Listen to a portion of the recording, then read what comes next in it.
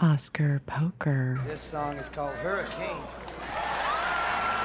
If you got any political pull at all, maybe you can help us get this man out of jail, back onto the streets.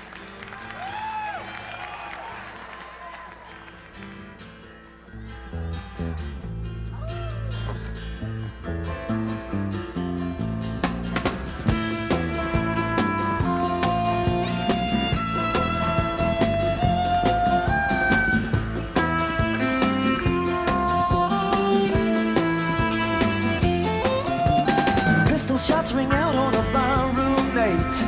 Enter Betty Valentine from the outer hall. She sees a bartender and a pool of blood. Has that my God, they've killed them all. Here comes the story of the hurricane. The man the authorities came to blame for something that he never done. Put in a prison cell but one time he could have been the champion of the world.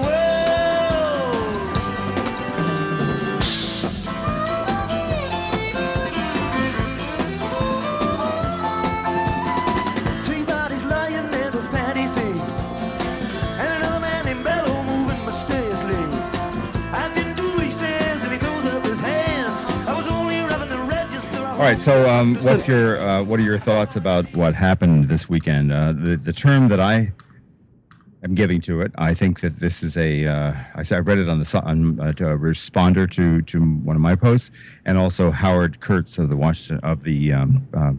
Huffington Post calls it weather porn, which is the media, the newscasters, just completely committing to the idea that we have a Roland Emmerich movie on our hands, real time, right? And this is it. And they're never going to be called on the carpet for underselling a potential hurricane threat. And everybody's mindful of Katrina. Everybody's mindful of what, God forbid, could happen if a hurricane were to manifest and it's like at level 2, let's say, or God forbid, a level 3. They go up to 5. It was very clear from the time it was down in, we're talking about Hurricane Irene, of course, that when it was down in North Carolina, it was not anything more than a level 1, and the likelihood of it sustaining the power that it had in North Carolina was 0 to, like slim to none. Mm-hmm. And of course it didn't. It got degraded to a tropical storm by the time it hit Manhattan. And you could just see those newscasters. They're out there just looking to build that drama up. Wow, look at that turbulence. Wow, feel that wind. They're doing everything they can to give everybody the sense that this is pretty formidable. This is pretty heavy. What they're trying to do, basically, is to justify to everyone, themselves, to their bosses, everybody, that they made the right call in playing this up so heavily. Well, I mean, I sort of feel two ways about it. Like, there's no reason for them not to play it up, because we've been hearing all these warnings about superstorms and temperatures are rising everywhere, and nobody knows when it's going to be that Katrina-like hurricane, and nobody knows if it will or not. Hurricanes are totally unpredictable. They can turn at a moment's notice, as Katrina did. It looked like it was dying down, but it circled back around and it became more powerful. In the Gulf, it did that. It never does that. It has done that in the past. It does do it. I don't think that, but that's all beside the point. I mean, the real truth is that it's high ratings. I mean, obviously it's news for profit. I never turn on the news, and I only turned it on to watch the hurricane. So, that's it. I mean, it's like Oscar season for us, for the news people. It's like hurricane season. That's when all the ratings go up, Here's Howard Kurtz's story this morning. Not everyone was willing to accept this turn of events, meaning that it was downgraded to a tropical storm. When the Weather Channel's Brian Norcross told MSNBC that forecasters had been expecting the first hurricane to make landfall in New York City since 1893, quote, and it didn't happen, anchor Alex Witt was openly skeptical. Really, Brian? She asked. Hadn't Irene technically still been a hurricane when it came ashore in New York an hour earlier? Can't we still go with that? No, Norcross said.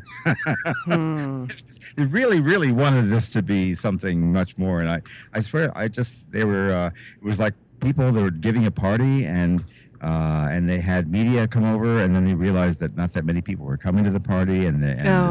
You know. I see what you're saying. So it's not so much you're saying it's horrifying that they covered it. You're saying it's funny that people treated it so. People were so excited about it, like the Super Bowl. Yeah, and they started to sort of quietly freak out once they realized that they did not have a big story on their hands. They had a shortfall or something that doesn't really play in Roland Emmerich disaster movie terms at all. Well, didn't you feel slightly disappointed? I mean, I did. Somewhat, yeah. I was waiting for the big one. They were playing it up as this, and I knew. I mean, they're just whores. They just don't have any scruples. It's just struck me. Well, is it they or we? I mean, I sort of think it's everybody. We want something to happen. We want drama. You know, we're hungry. The beast can never be satisfied. We're not satisfied within a 24-hour period. We're not satisfied. It's like, you'd think that certain disaster movies or real-life disasters would hold us over for a while, but it doesn't. It's like, bring it on, bring it on, bring it on, bring it on. We need something to tweet about. We need something to blog about. We need something to talk about. We have all this information capability at our disposal. We want to use it, Mm-hmm. I don't think it's just the news. You can't blame them. And it's like, God, it's everybody. It's even me. I mean, I was looking on Twitter for... I wanted to see, the Empire State Building swaying in the 100-mile-an-hour winds, Yeah. Because it's New York. I mean, if it was anywhere else, no one would care. But when things happen to New York, everybody pays attention. So, right. I don't know. I mean, I wish that... I'm glad that everybody's safe and that nobody died, but I do think that we need to check ourselves. It's like, are we watching a disaster movie? What are we watching when we're watching real life online now? We see our lives as a drama. We see our lives as a soap opera. We see it as a comedy, but we do see it in dramatic terms. We do see it as in terms of how entertaining, how vivid and memorable our lives. And we don't want to live papid, boring lives. We want to live lives that are we can tell our grandchildren about. So, Exactly. We want to be there now, and that's a scary time to be living in a way. Like, it's really high stress if you're plugged into this online world, I mean, if you step out of it, it doesn't matter. Right. Obviously, if you just unplug and walk away, and then you're just reading the newspapers, you won't get any of the hysteria and the hype. Turn on the TV, look at the internet, and that's where it all happens, But it is an alternative reality. It's not reality. Right. We just have to remember that, teach our children that. Here's the wait, so no Phil. We have no Phil Contrino this week? No, because his internet, even though it was fine up until recently, just went out for some reason. Oh, okay. People are losing, of course, power, and they are probably losing internet service. And they're actually turning the trains back on in New York as of 3 p.m. today, which is to say in less than an hour, they'll be running again. I was chewed out by a guy named Discman. I just like to say this. He said, he said, how many people have to die from this storm before you classify it as something other than a shortfaller? And my response, which Dylan and I were talking about last night when we were at the old place, that, as sorry and sad, obviously, as it is to anyone if they are their life is taken by something like a storm or an accident or a car crash or anything that just happens. But people die all the time from all kinds of mishaps. This is just, I'm sorry. I wish that everybody lived forever, but they don't, and it happens on a daily basis.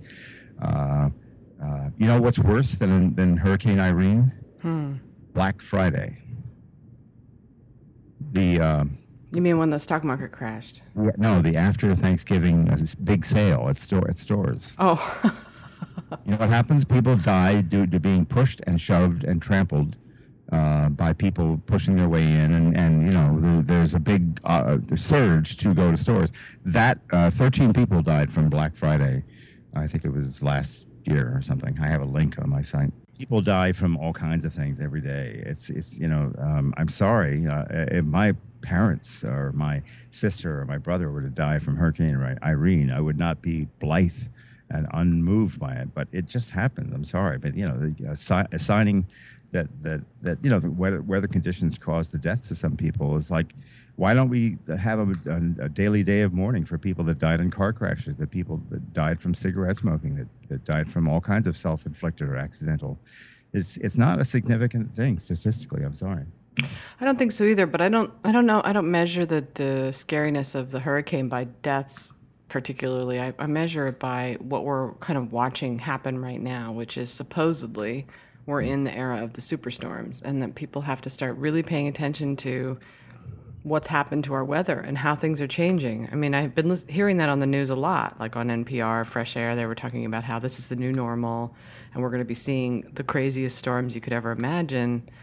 So I think that's what I'm Climate watching. change. I'm watching for that. I'm not really. I mean, yeah, people die. People die all the time from heart disease, from smoking, from things they can control. So yeah, I mean, how many people die every year from texting and driving, eating and driving? So it's like, I don't even look at the deaths, but I am looking at how different this hurricane is from hurricanes in the past, and is this the beginning of hurricane season? How bad is it going to get? I mean, I think people are ready for it to be right now, that they're going to have a hurricane that's going to destroy New York. But guess what? It might not be right now, but it might be in the next year. It might be next year. And so one guy tweeted, you are unwise to underestimate the power of hurricanes just because it didn't happen this time. And if it becomes like The Boy Who Cried Wolf, the overhyping is what creates the mindset that this isn't something we have to take seriously. The overhyping means people go, oh, that's what they did last time. I'm not going to pay attention this time. True. They will overhype it no matter what because they want the ratings. It's not about what's actually happening. And my point, just to repeat, is that as of North Carolina, which was a couple days ago, it was clear it was not going to be this murderously devastating thing, unless it did a freakish upsurge and found new energy, as you said, Katrina did, which it did in the Gulf. It just didn't happen. So, But they can turn. And my only experience with a hurricane was last summer when I went to Mexico, and we had a hurricane hitting. We were on, where were we? I don't remember. Not Cozumel, maybe Cozumel. But the hurricanes were on either side of us, and I sort of felt the force of it, even though we weren't right in the hurricane. And that was some scary shit, man. That was harsh. And I thought at the time, this is really freaky. And I can't imagine what it's like to be right in the middle of a hurricane. And if New York City ever really was in the middle of a powerful hurricane, I mean, that would be a story. Right. Oh, so, sure. So you didn't answer my question before. Have you gone to the historic old place in Cornell, California, which is above Malibu? No, never. I've never even heard of it. Just been out here forever. Okay, so why is it called Old Place? It is a restaurant that was, it feels like you've walked into McCabe and Mrs. Miller. Oh, my God. It's a 19th century establishment. It has an old player piano. It has people sit and eat largely on the bar. They serve on the bar. There are also booths, and there is an outdoor thing. And it's next to the Cornell wine tasting room. It's also near a place called Roadhouse or Rock Store, which is a big biker place that Jay Leno and other upscale bikers drive to on the weekends. And it's up in the hills? Yes, you go either, depending on where you're coming from. If you're going south on Las Virgenes Malibu Canyon from 101, you go down to Mulholland Highway and you take a right, which is to say you go to the west and you follow it for about 5 miles. And there is actually, it is a town. It does have a post office. It is called Cornell, and the old place is there, and it's very, very, very nice. It really is McCabe and Mrs. Miller, and it used to be a place that the Malibu kind of cool guy set, like Steve McQueen and Sam Peckinpah and Jason Robards would go up to, and hang out there. They have pictures of everybody from the glory days of this place in the 70s. I first heard about when I saw John Landis's film Schlock, in which he played a gorilla monster. He was like 21 years old. Did you ever see that? Schlock? I never did. Well, it's just a satire of a gorilla monster movie. And he had a scene at the old place. And I was just wondering where that was when I saw him use that locale, and I learned about it later. So anyway. So is it expensive? I would not call it expensive. And what kind of food? Plain old McCabe and Mrs. Miller food, which is to say steaks and oysters and, it's not gourmet cuisine, but it's fine. It's good. Does it have any vegetarian food? Yeah. Oh, cool. So you went with Dylan? Yep. Oh, it's so cute. So he's out here visiting you? Mm-hmm. Oh, it's nice. And totally on the scooter the whole time. He just goes off on the scooter and comes back like 3 hours later. Oh my God, that's so funny, really? Just like his old dad. So, did you take any pictures there? Two of them that are up on the site, and they're crummy pictures because I didn't bring my regular camera. But I do have a link to the site, and it has a whole history, and it has a menu on the site, and the whole thing. This is what I get for not visiting Hollywood Elsewhere today. Hold on, stop. Plane going over. No, what happened? Can you hear me? Yeah, what happened? The cat jumped off and pulled the wire out. Sorry. Which cat? Oh, it's the fat cat.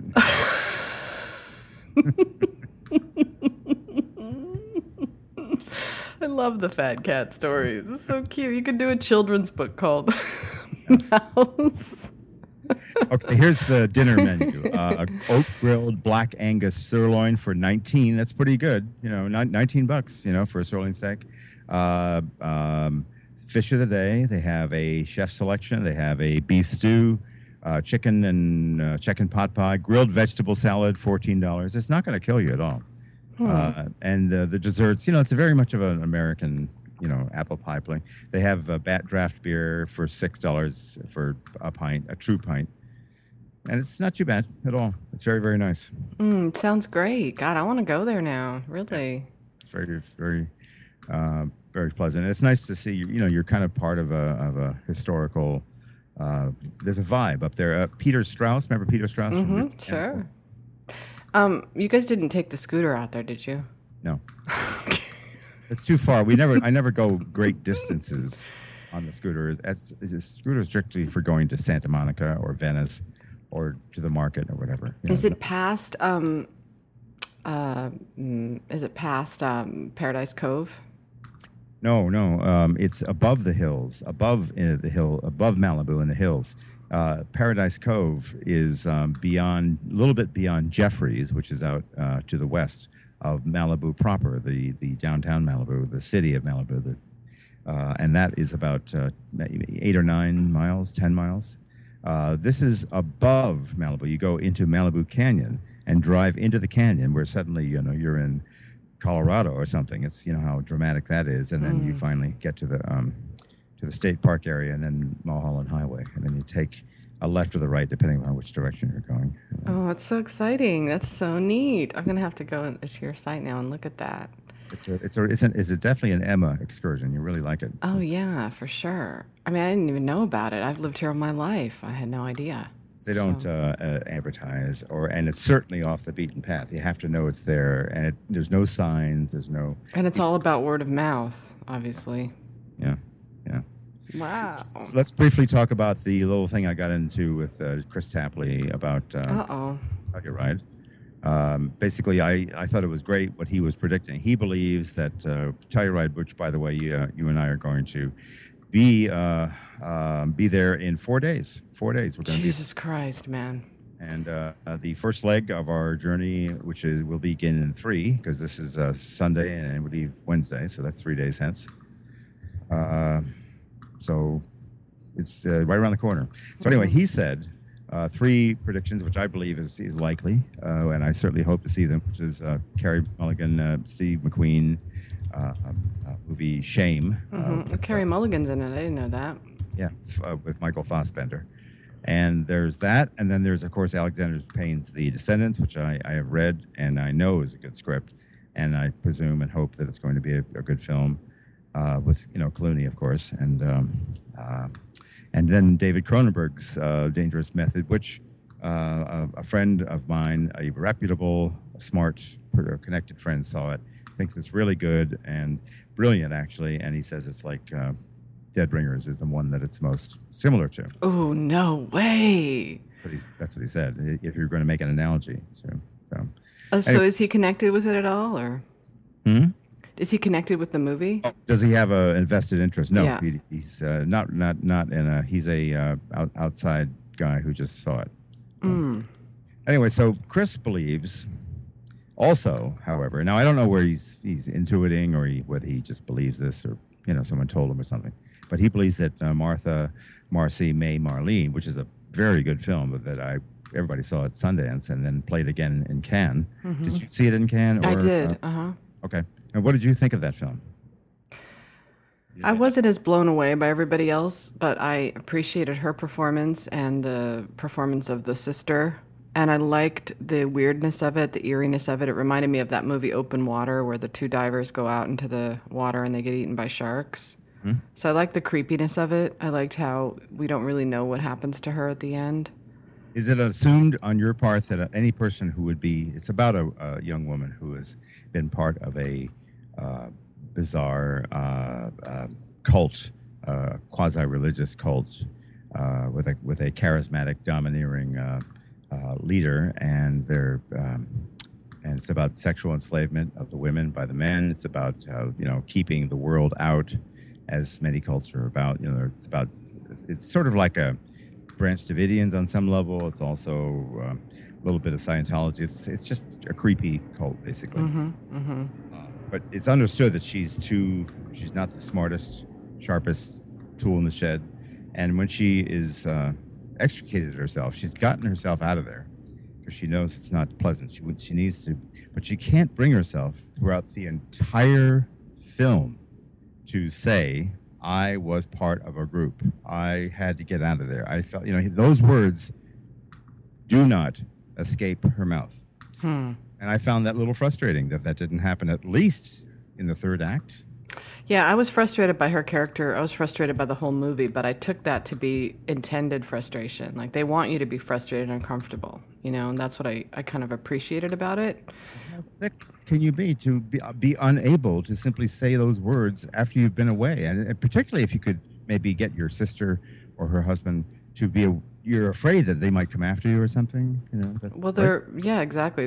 She's been brainwashed, that's what happens. You get brainwashed. So, but we're sitting in an audience and we're waiting for her to wake up from the brainwashing and do something besides be brainwashed, because that's not very interesting dramatically. And the fact is, she doesn't do anything other than, what does she do? She sees that they're coming for her. She sees a guy on the other side of the lake, and she goes, uh-oh, and we go, uh-oh, and then I guess they kind of get her. Is that what happens? I never really figured it out. But. Well, I could argue both sides of it. I can argue the side that says it's a brilliant movie and it makes you feel uncomfortable and how great is all that. And I can also argue, what a pretentious piece of shit. I can do both. It's funny because I can see it as both kind of movies. I mean, I'll probably never watch it again, ever in my life, because it was one of those films that's just too frustrating to watch. And unless you're turned on by Elizabeth Olsen, which a lot of people are. She's got a great body and she's nude all the way through it, and she's an Olsen sister and she's beautiful. And she's probably going to get awards attention because of that, because it's a good performance, because she's sort of famous, and because she's beautiful. All of those things will play into that. She'll be a star. This will launch her career. But and that's really what it's about. It's all about her.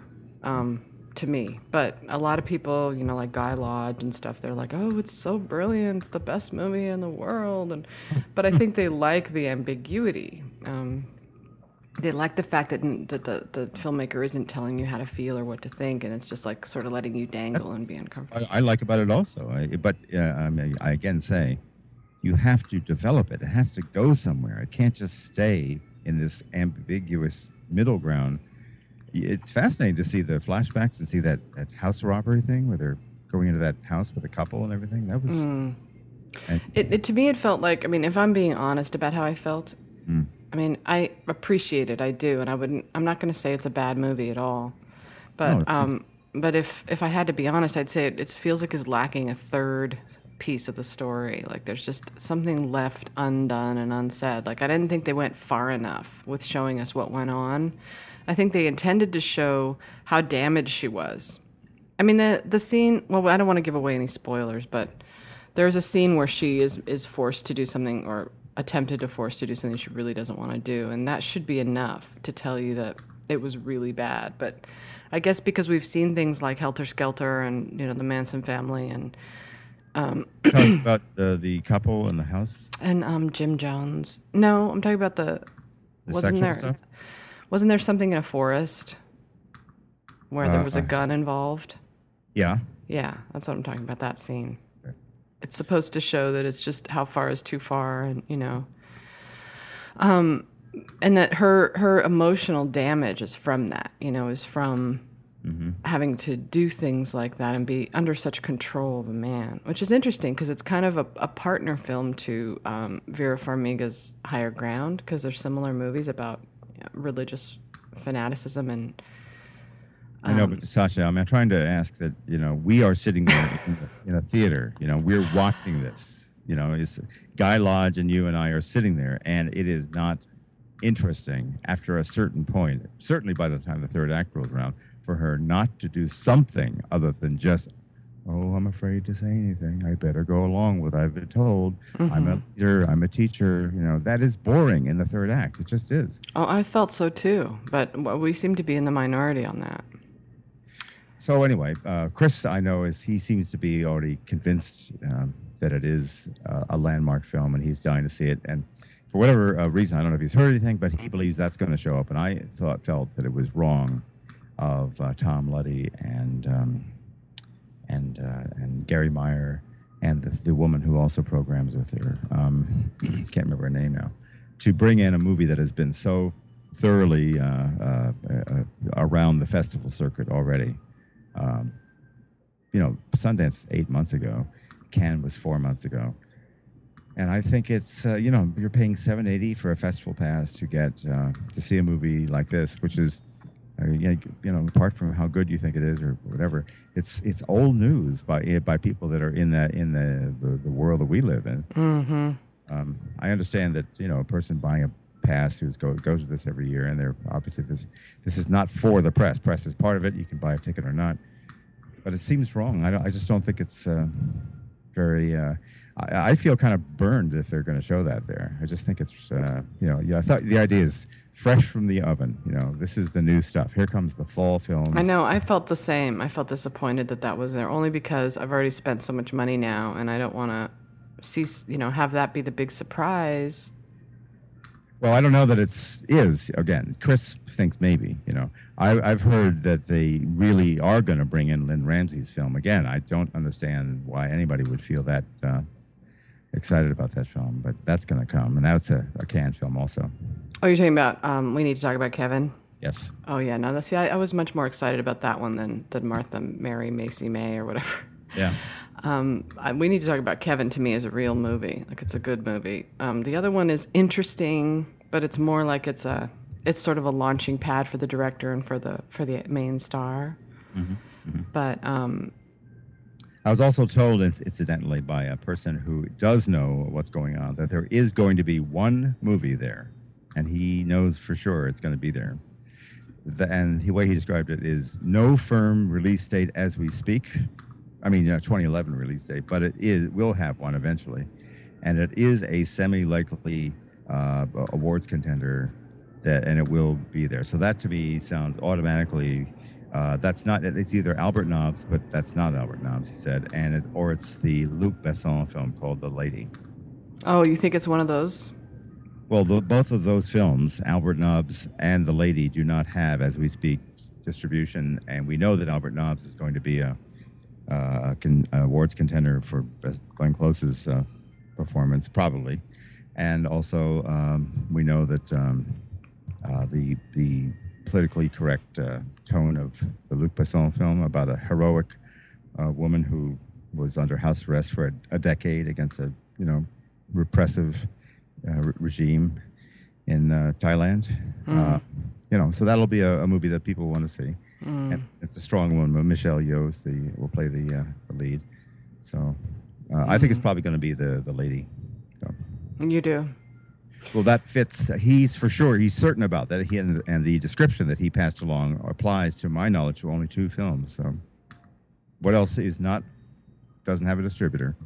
And yet, once it does get a distributor in the next month or 2, will be a likely awards contender in some capacity. What else? What other films would it be?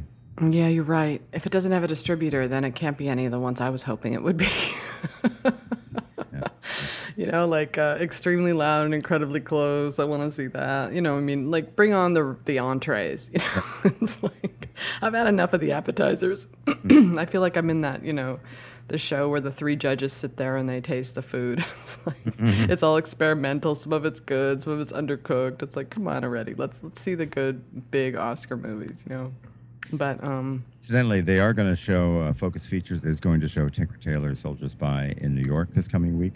Oh my God, really? Some folks, I guess that's the people that can't go to Venice to see it.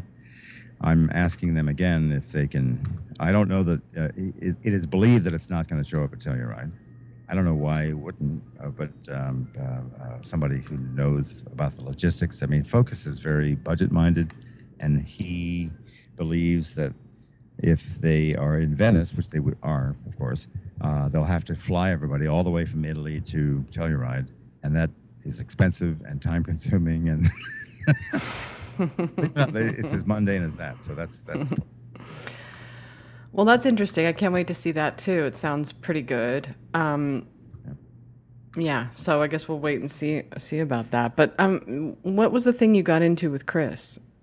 Well, I said I thought it was wrong. I thought it was a burn. I felt kind of like burned that they're going to show the Sean Durkin film, Martha, Marcy, May, Marlene. And he said, it's not about you, And he did. He got mad at you. Did you write that on your site?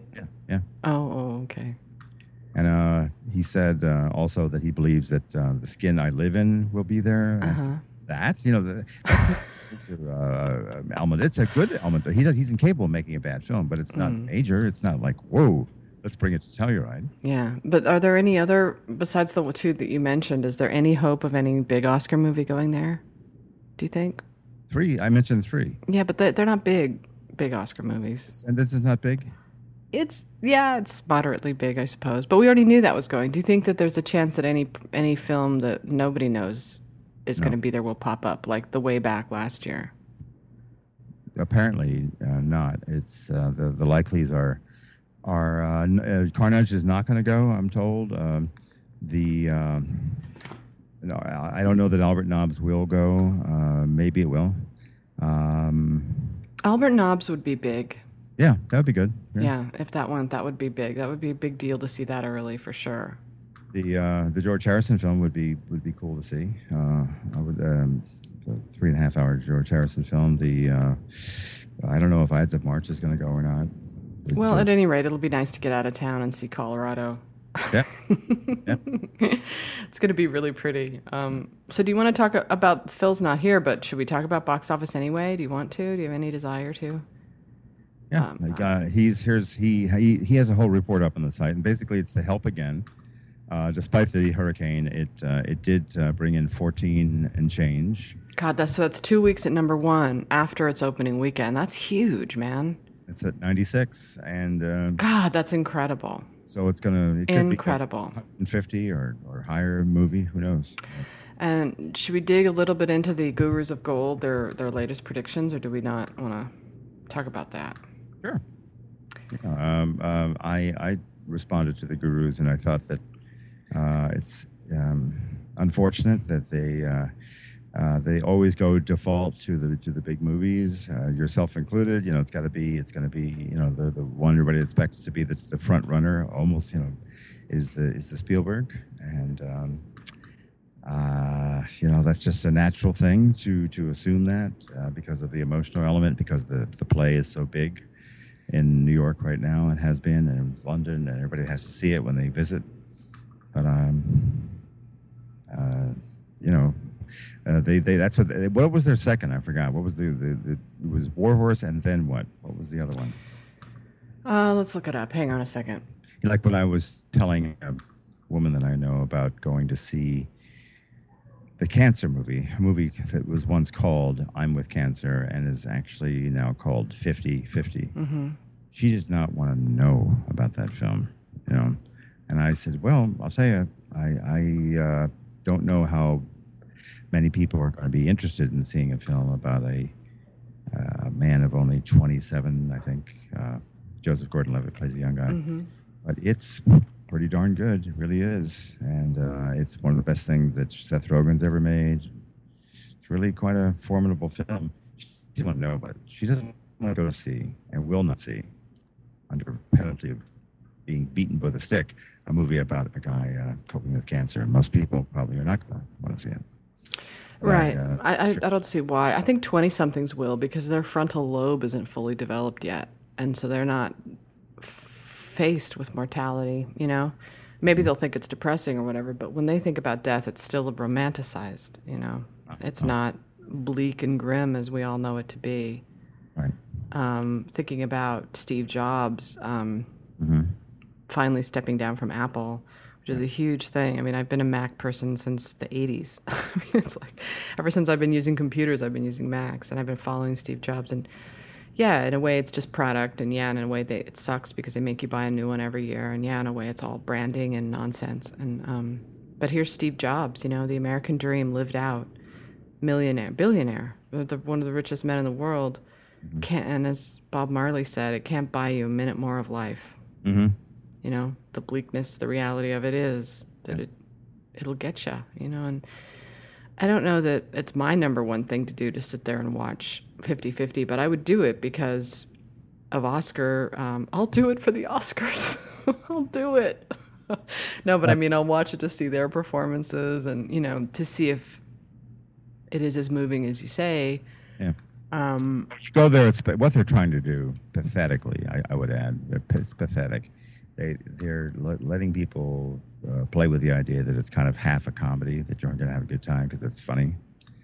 Well, it's funny in the sense that Seth Rogen is in it, and he adds humor, like, you know, the best friend with the smart-ass cracks and the humor that comes out of some of the situations. But there's, you know, as I wrote, take the needle out of your arm. Here, this is not a funny movie. This is a movie with humor. This is a movie that's lifelike.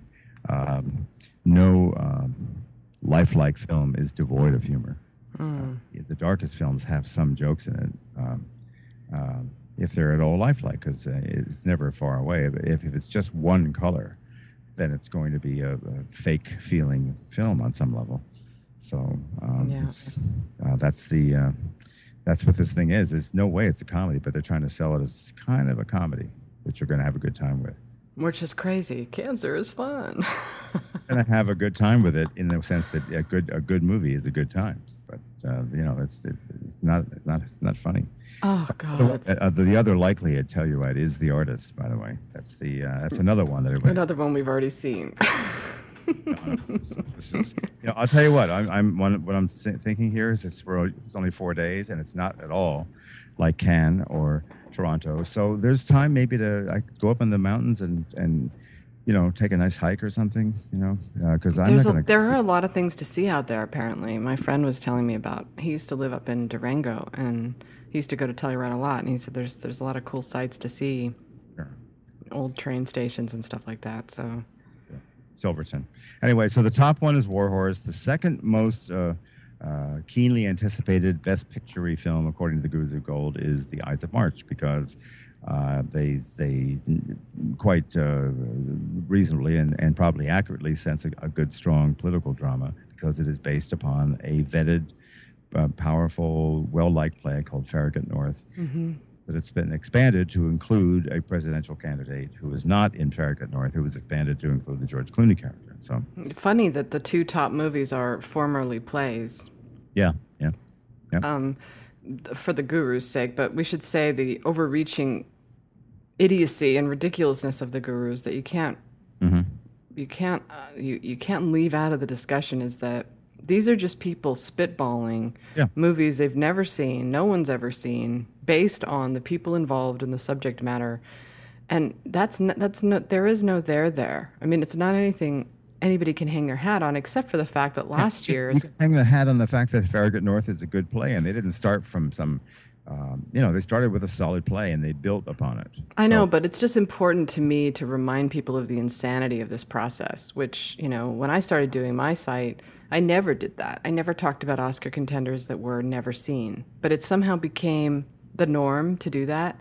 And so it's sort of acceptable in a weird, crazy way that we can sit there and say, this movie's going to be the front runner for Best Picture, yet no one's ever seen it. Even after Munich and even after Dreamgirls and even after these movies that were supposedly going to be the Best Picture winners, you know, never took that spot. Even after all that, we still don't learn our lesson. We're back because it's all about positioning and reminding lazy voters what to vote for, because most of them don't sit there and watch all the movies. Most of them don't take it seriously. They just, what am I supposed to? Oh, that one. Okay, great. I'll vote for that. I'll never forget that really funny line that David Carr wrote when he was still doing the New York Times Oscar thing. When they announced the Best Picture nominees for, it was in early 07 when they announced it was for 06, the Dreamgirls year, and his thought was when they didn't put Dreamgirls in for 10, he said, are they expanding the Best Picture category to 12? Dreamgirls, I don't know. That's right. Where's it? What happened? It was a sense of shock. I know, he was so great. He's so great. The sort of lacking in a lot of the Oscar analysis is satire and humor. It's like people take it so deadly seriously. I mean, I know I take it seriously, I do, but I don't take this part of it seriously, the predicting part, because it's nonsense. I mean, come on. Of all these movies, The Artist, Midnight in Paris, Tree of Life, which is at number 10, is never going to be there, and The Help, which isn't at number 10 but should be. These people are nuts who aren't putting it on the list.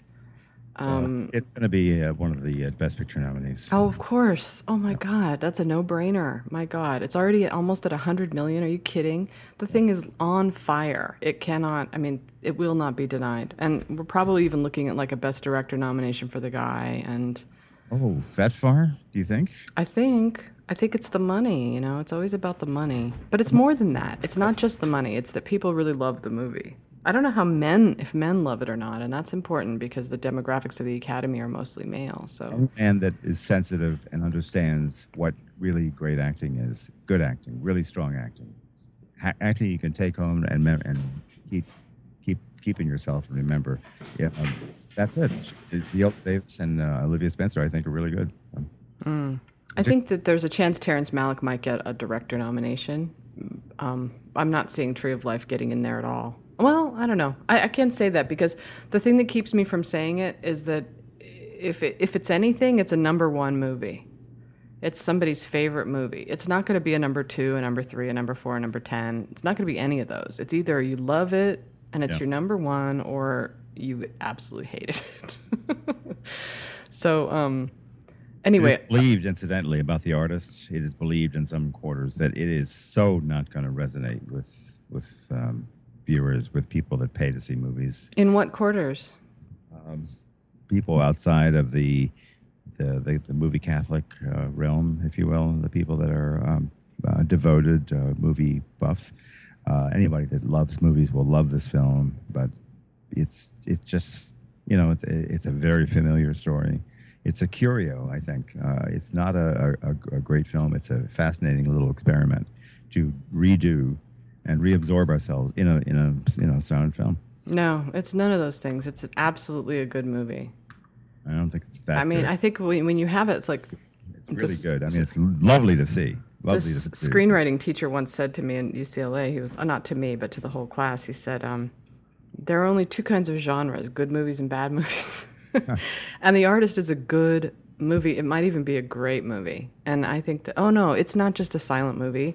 He plays with sound in that, and the way he plays with sound is so spectacular and brilliant, and it took our breath away in Cannes. It was like, the same way that when people first heard movie stars talking, they went, when you're watching the silent movie, all of a sudden it's a whole history of movies right in one little movie, and it's everything. It's romance, it's suspense, it's action, it's tragedy, it's comedy, it's love. Totally fine with seeing Singing in the Rain,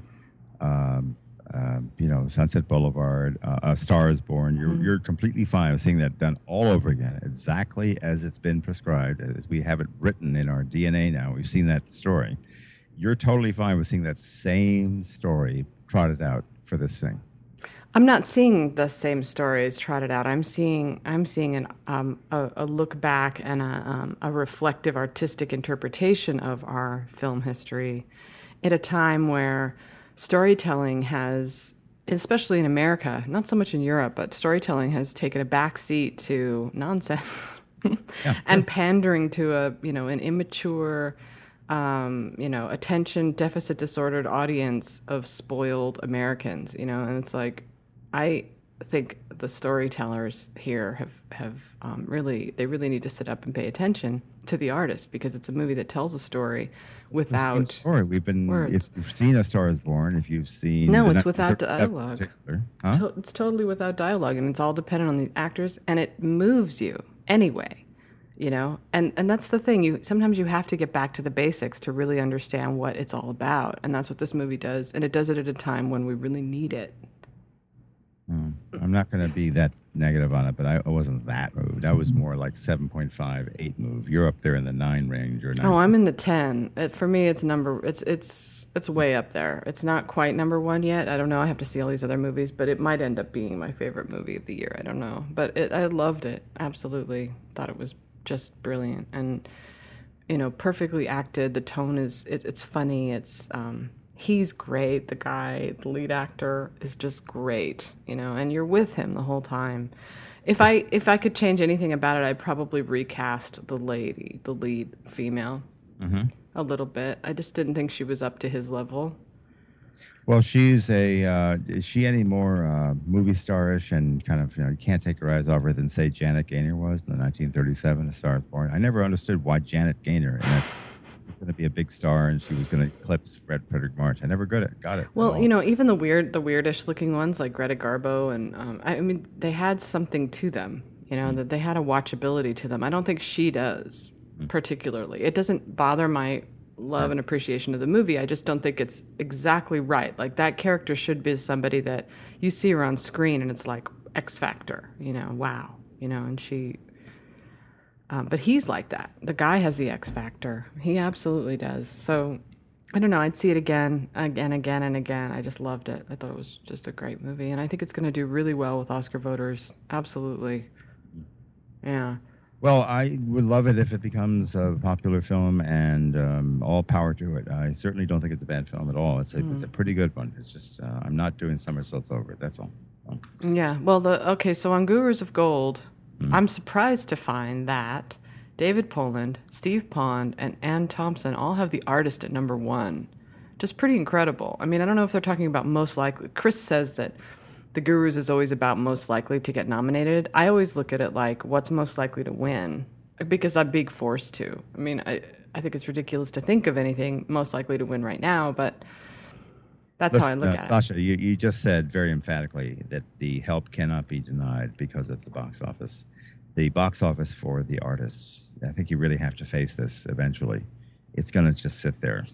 It's not going to go that far. Yeah, it's outside of the realm of the believers and the Catholics. It just, I would be amazed if it becomes any kind of hit. Catholics? Movie Catholics. Oh, okay. I thought you meant real Catholics. People who really believe in movies in terms of Catholicism. You really take it seriously. You're not there like to get something out of it, to get paid well. No way. It's going to do great. Are you kidding? It's going to do perfectly well with the demographic that it's intended. It's not going to do well with the Michael Bay demographic, or the Drive demographic. Well, that's good if it happens, and I'll be very pleased to see that happen. I don't believe it will at this stage, but maybe it will. Great. I'm the only one that has Drive on my top 10. Just want you to know. Nobody else is predicting it for Best Picture. My predictions right now are War Horse, Ides of March, The Artist, Extremely Loud, Incredibly Close, The Descendants, Midnight in Paris, J. Edgar, Girl with the Dragon Tattoo, The Help, and Drive. Mm-hmm. So I'm not in the norm. Everybody else is predicting Tinker, Tailor, Soldier, Spy, and Tree of Life. Well, did you happen to read the 5-star rave from the Empire guy? For the Tinker, Tailor, Soldier, Spy? Mm-mm. And I found that yesterday and put up. They don't have it online for some reason. I had to rely upon scans that some other website did of the actual magazine, but they don't have it online as we speak. But now, whenever a British publication cheers on a British film about British culture, British, spooks, MI5, you get a little suspicious. Are they just sort of standing up to this? Exactly. So I have to wait for somebody else to start to really get enthused about it. I should say that a friend who did see it, along amongst some others, he feels that the Alec Guinness miniseries from the 70s was a much more absorbing, better thing. All in all, this is, of course, about 2 hours. However, it's others did like it quite a lot and think it's really, very powerful, good film. So, well, it's possible. I mean, hell, it's got Colin Firth in it, for God's sake. It's good. I'm sure it's going to do just fine. My question is, the two things that I'm sort of still iffy on are, of course, movies I've already seen, like Drive and Tree of Life. I am on the fence a little bit about Tree of Life. Right now, I'd put it at number 12 or 13, because I'm thinking if all the other movies tank, it could still, rise up. But what do you think about Drive? Do you think it has a chance? I know that what happened with me on the third time around is that I got a little irritated by all the knives, all the slashings, all the blood. I loved it. The only thing I didn't like about it was the music.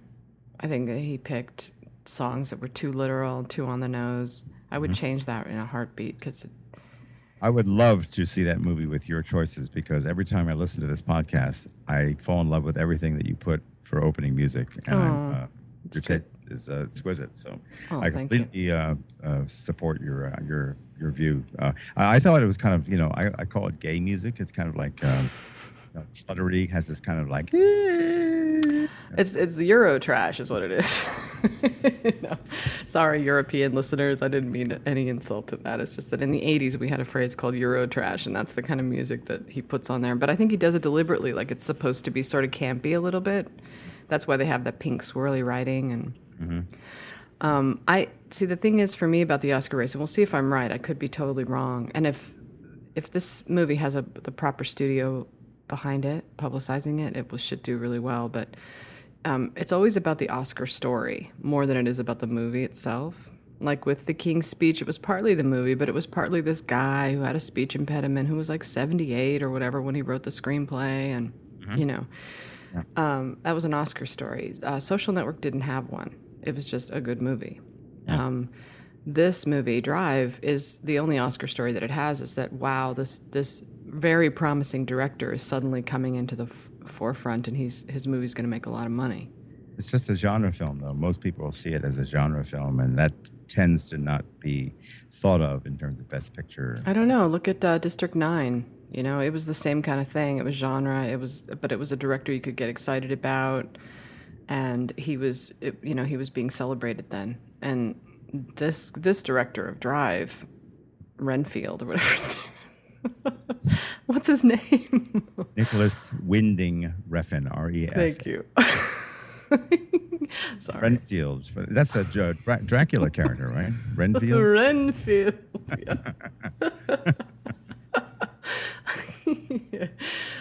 Yeah. So anyway, that's what I think. I think that it has a really good chance, and I'm surprised no one else picked it. And why do you think that I see that two people amongst the gurus have faith in young adults, and that would be Mr. Breznican and Greg Elwood, because they have faith in Jason Reitman, and they believe the Bill Simmons line about this as being the best Charlize Theron performance. This is like a great performance of hers. It's her Jerry Maguire performance, whatever you want to call that. Mm-hmm.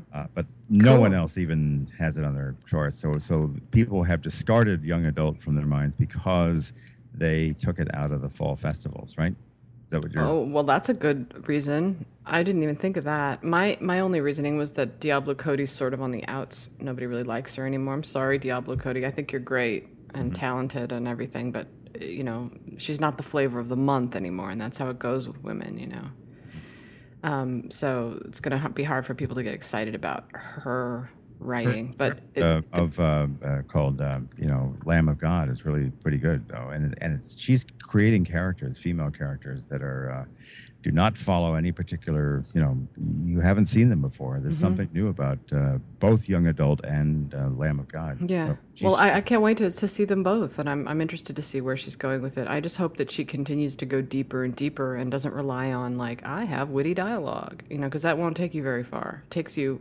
movie number 1, and that's it. Then you have to start digging deeper and exposing more of yourself and really looking into the human experience, and then you become a great writer. So we'll see. We'll see if she does that.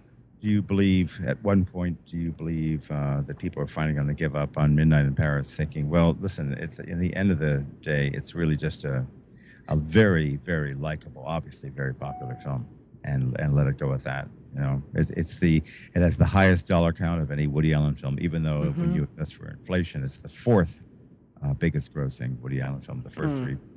Never underestimate the power of Woody Allen with the Academy. They love him, and I think that a lot of people actually love the movie just on its own.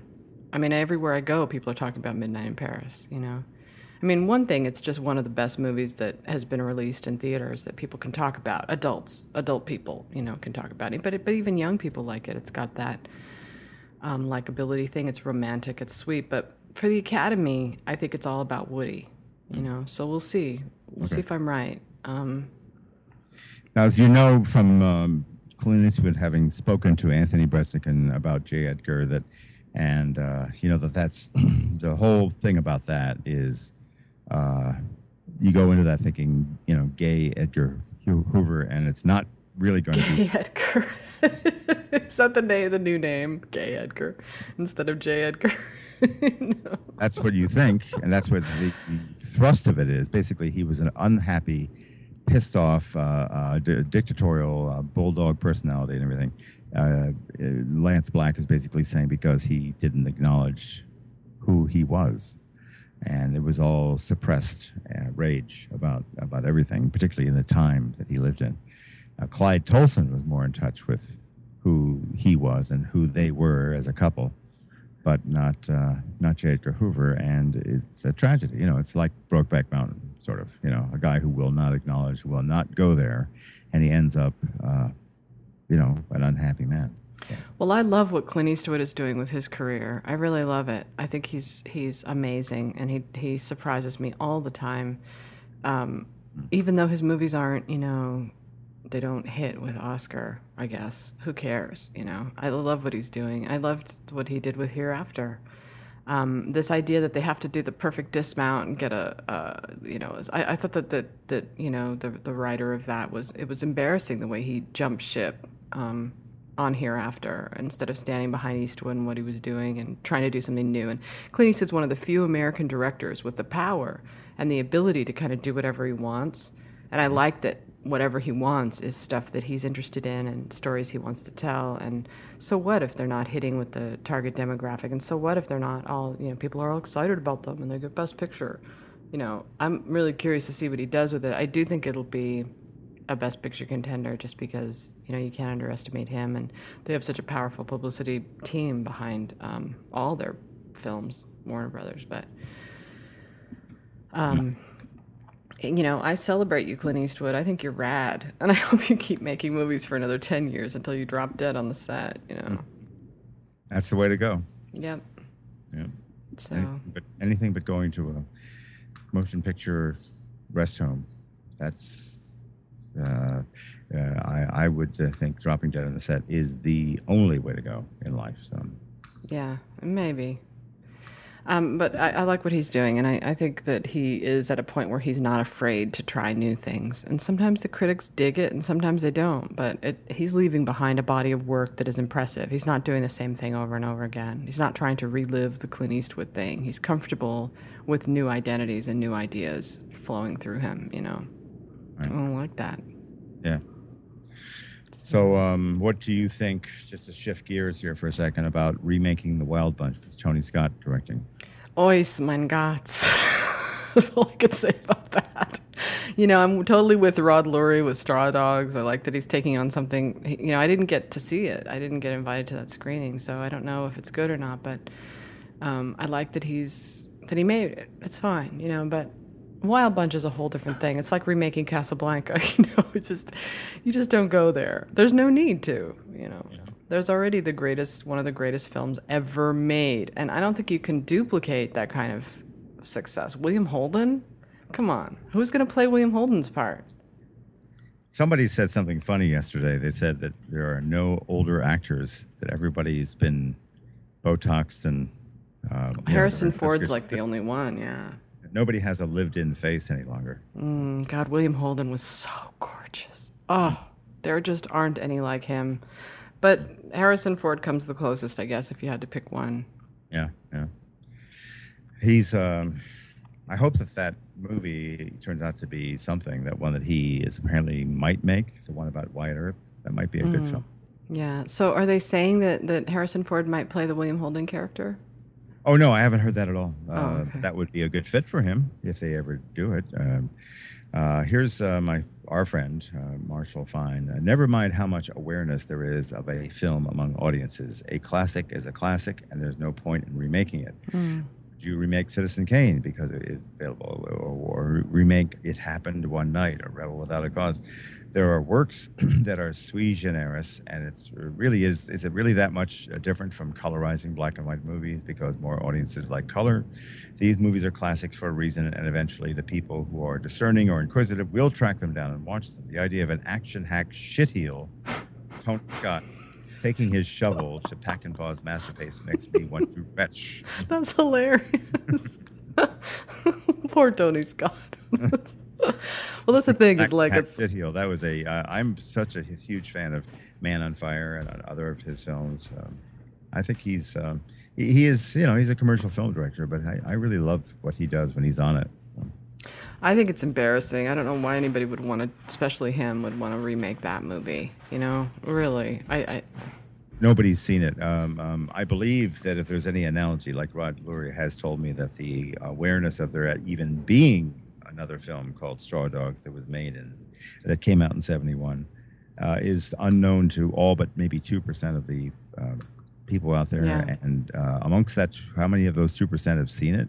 I know, it's really, really weird to acknowledge and all of a sudden become aware of how different you are from the general population, like how much older you are, what a different generation you come from. Like I come from a generation where it would be like humiliating to not know that Straw Dogs was already made, but the newer generation, what do they know? What do they care?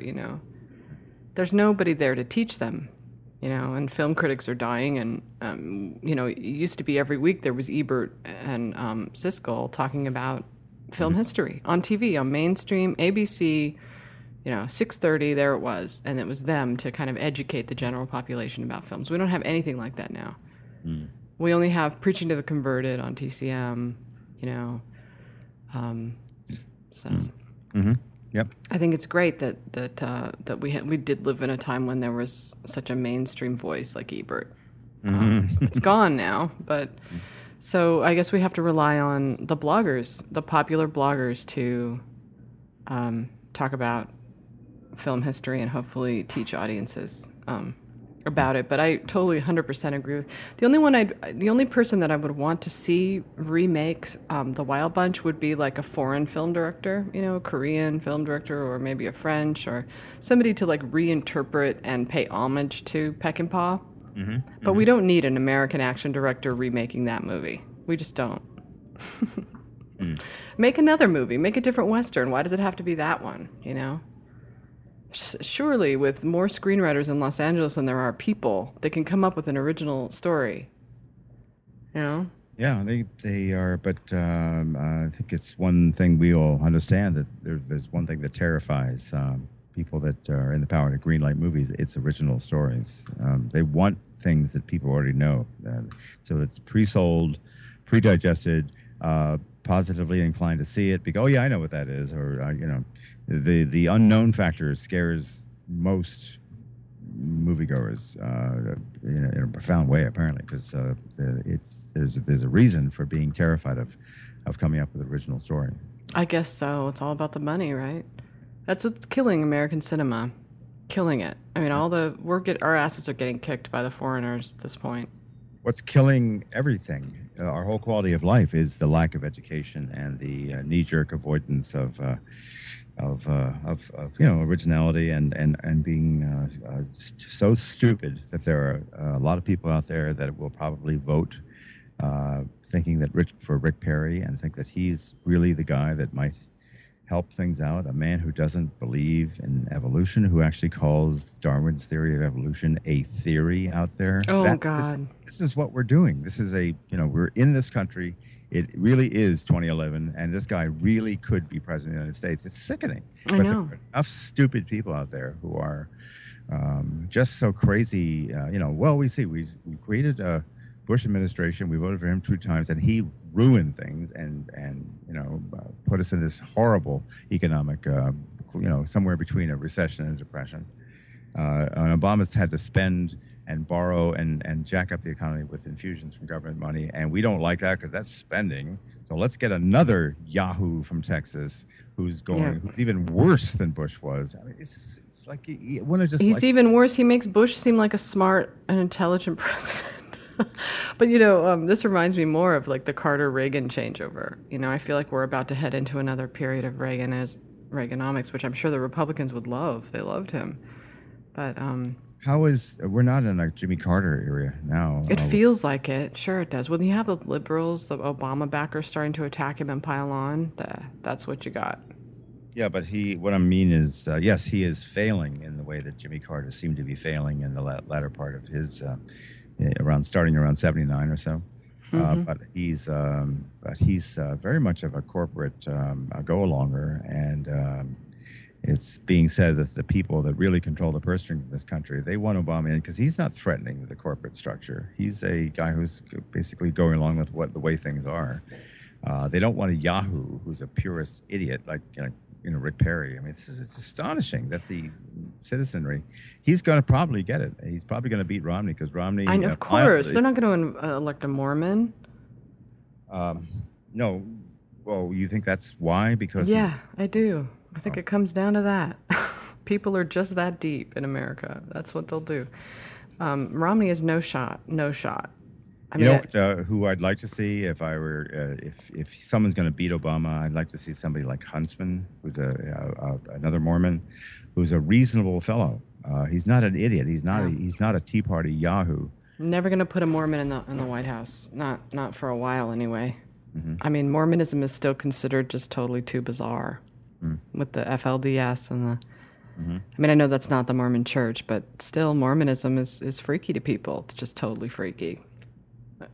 If we were a divided nation, if we had, left United States and right United States, he might have a better chance. But I don't know. It's depressing. The whole political discussion is depressing to me because I'm fine with Obama. I mean, he's a corporate guy, but you know what? They all are. They get elected because of their ties to corporations.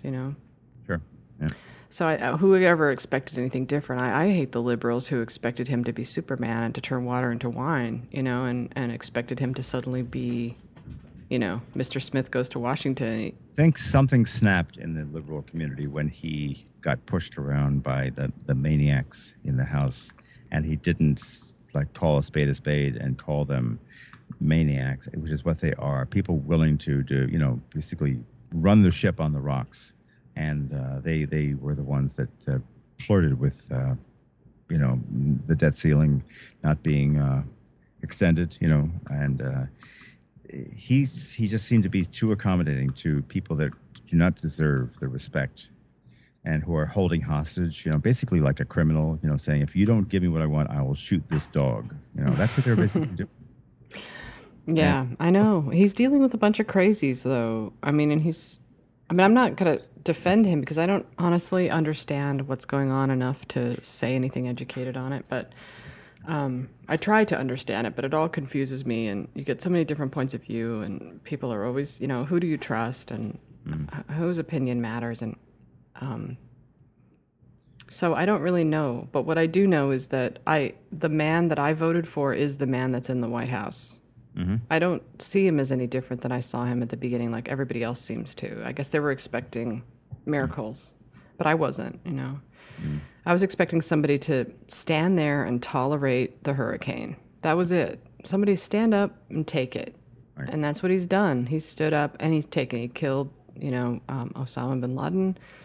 He's dealt with some of the student loan problems. I mean, I again, your readers are going to be embarrassed to listen to this, so I'm not even going to go on. But I'm just going to say that for me, as a voter, he's fine. He's earned my vote again, for what he's doing. He's the best president I've seen, in my lifetime, except for Clinton, I guess. Yeah. But. All right. Well, we'll let it go, and we can resolve at this point to do a side-by-side podcast sometime on Sunday from Telluride. It's from Telluride. Oh my God. Okay. All right. Sounds good.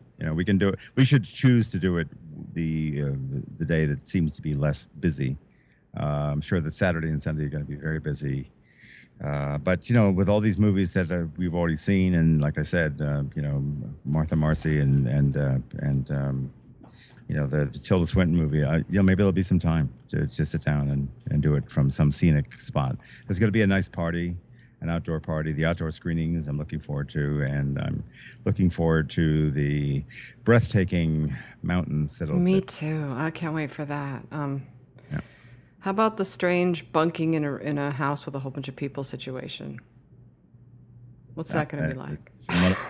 It's not a problem. It's just it's a big home. It's a big Colorado home, and there's going to be plenty of, my whole approach to lodging during a film festival is that bathroom, clean bed, sheets. That's it. I don't need anything else. I can sleep in a closet. Yeah, I could definitely sleep in a closet. Yeah. I'd be fine with that. I could sleep in a car, for that matter. Well, no, you have to be able to stretch out, though. You can sleep in a sitting position. I have before, sure.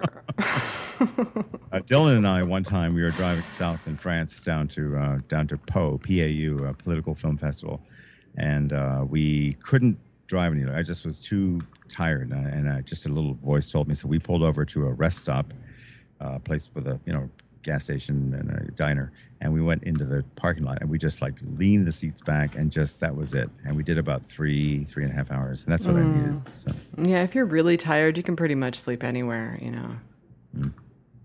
Yeah. All right. Well, let's we'll be seeing each other Wednesday, of course, and we'll be back next Saturday or Sunday. Okay, but stay on for a minute so I can tell you something. Sure. Okay. All right. All right. Okay. Bye. You've been listening to Oscar Poker with Jeffrey Wells from HollywoodElsewhere.com and Sasha Stone from AwardsDaily.com.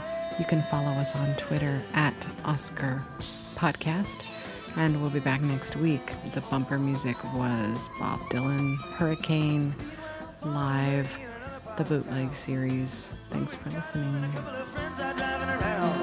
Number one contender for the middleweight crown. Had no idea what kind of shit was about to go down when a car pulled him over to the side of the road. Just like the time before that. In Patterson, that's the way things go.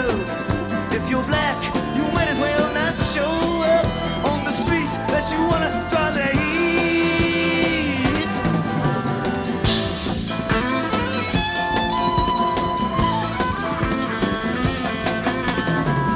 Alphabetically, there's rap on the cops.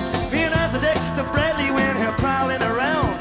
We saw two men running out, they looked like middleweights. Jumped into a white car without her state plates. And Miss Patty Valentine just nodded her head. Cop said, wait a minute, boys, this one's not dead. They took him to the infirmary. And though this man could hardly see, they told him he could identify the guilty man.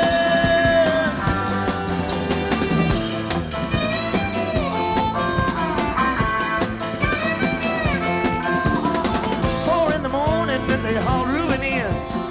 Took him to the hospital and they brought him upstairs. The wounded man looks up through his one dying eye, saying, why'd you bring him in here for? He ain't the guy. Yes, there's a story of the hurricane. The man the authorities came to blame for something that he never done. Put in a prison cell but one time, he could have been the champion of the world.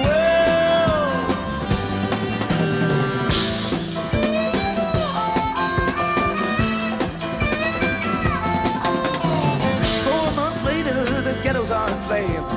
Rubens in South America fighting for his name. Well, Arthur Dexter Bradley's still in the robbery game.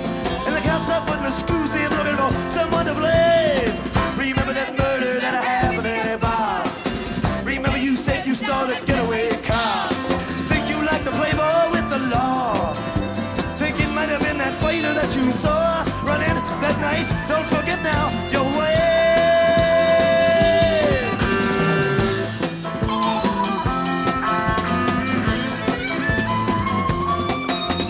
After the extra Bradley said, I'm really not sure. The cops said a poor boy like you can use a break. We got you for that motel job. We were talking to your friend Bello. You don't want to have to go back to jail. Be a nice fellow. Who be doing society a favor? That son of a bitch is brave and get braver. We want to put his ass in stir. We want to pin this triple murder on him. He ain't no gentleman jail.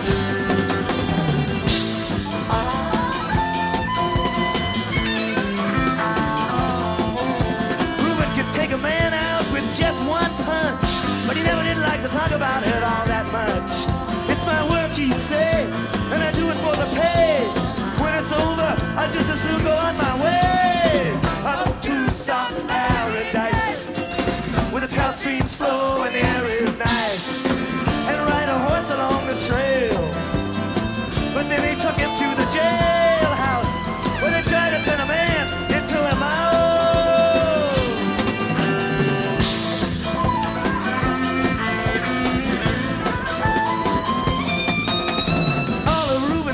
Were marked in advance. The trial was a pig circus. He never had a chance. The judge made Ruben's witnesses drunkards from the slums. To the white folks who watched, he was a revolutionary bum. And to the black folks, he was just a crazy nigger. No one doubted that he pulled the trigger. Oh, they could not produce the gun. The DA said he was the one who did the deed, and the old white jury agreed.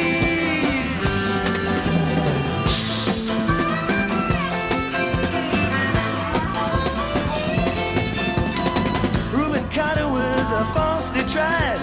Crime was murder, one and guess who testified?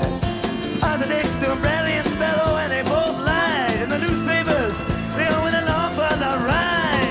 How can the life of such a man be in the palm of some fool's hand? To see him obviously frayed couldn't help but make me feel ashamed to live in a land where justice is a game.